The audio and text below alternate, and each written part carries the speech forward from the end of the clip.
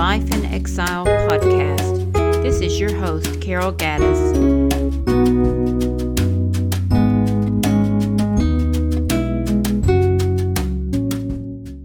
Behold.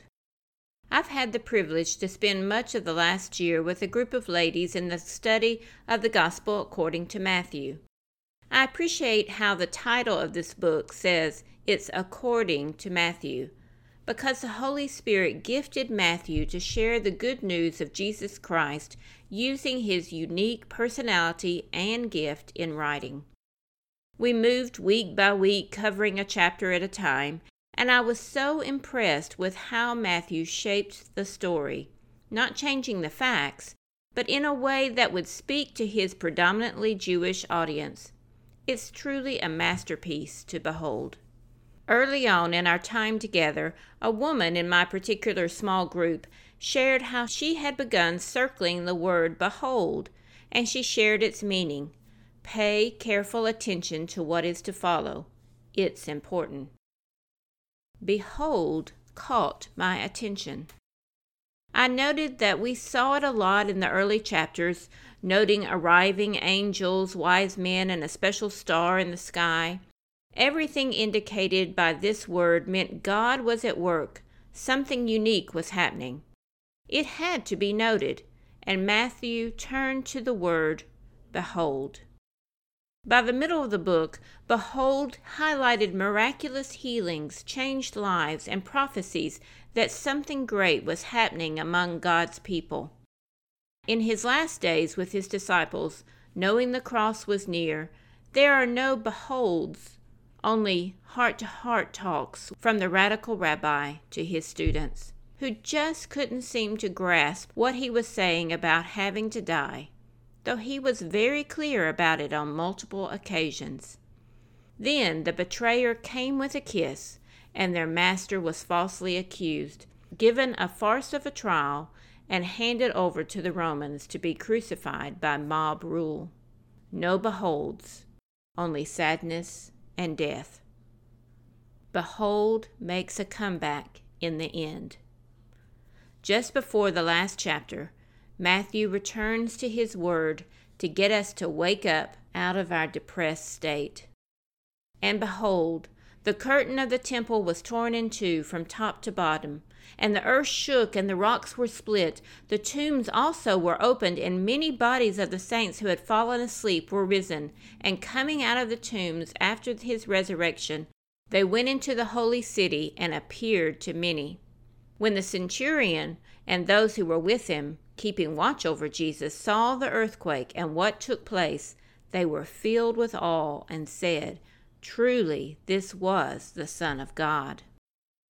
It was obvious by this one word that Matthew wanted us to see the important things that the death of Christ brought, especially that torn veil that stood between God and man. I wrote in my illuminated scripture journal I'd been using, "Behold returns." But that was not all. In the last chapter, in a story we know by heart and skim over in our reading, behold made me stop in wonder and awe, because it returns not once, but 5 times in 20 short verses. What does behold reveal in this last chapter? God sends a great earthquake, and an angel comes to roll back the stone. An angel tells the women that Jesus is risen and is going to Galilee, where he'll appear to his disciples. Jesus also shows himself to the women as they were going. The guards told the chief priests what happened, and they were paid off to instead spread a lie. Then, in the final verse of this amazing book, behold makes its final appearance, as Jesus reminds his disciples, "Behold, I am with you always to the end of the age." But behold had one more thing to reveal and note. As I read that last verse and saw behold just prior to Jesus saying, "I am with you always," I thought to myself that there was a familiar ring to those words.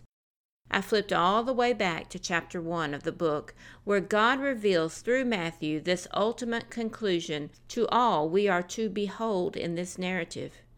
It was found in the very first use of behold. Behold, an angel of the Lord appeared to him in a dream and told Joseph not to worry about taking Mary as his wife, because that which is conceived in her is from the Holy Spirit. That son would save God's people from their sin to fulfill these amazing words of Isaiah. Behold, the virgin shall conceive and bear a son, and they shall call his name Emmanuel, which means God with us. Behold is all about Emmanuel, God with us.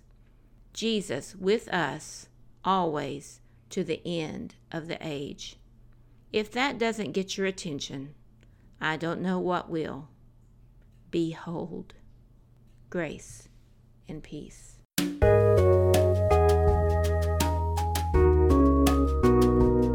This has been a podcast of Carol Gaddis. To find out more, visit lifeinexile.net. Please share with a friend if this has encouraged you. Thank you for listening.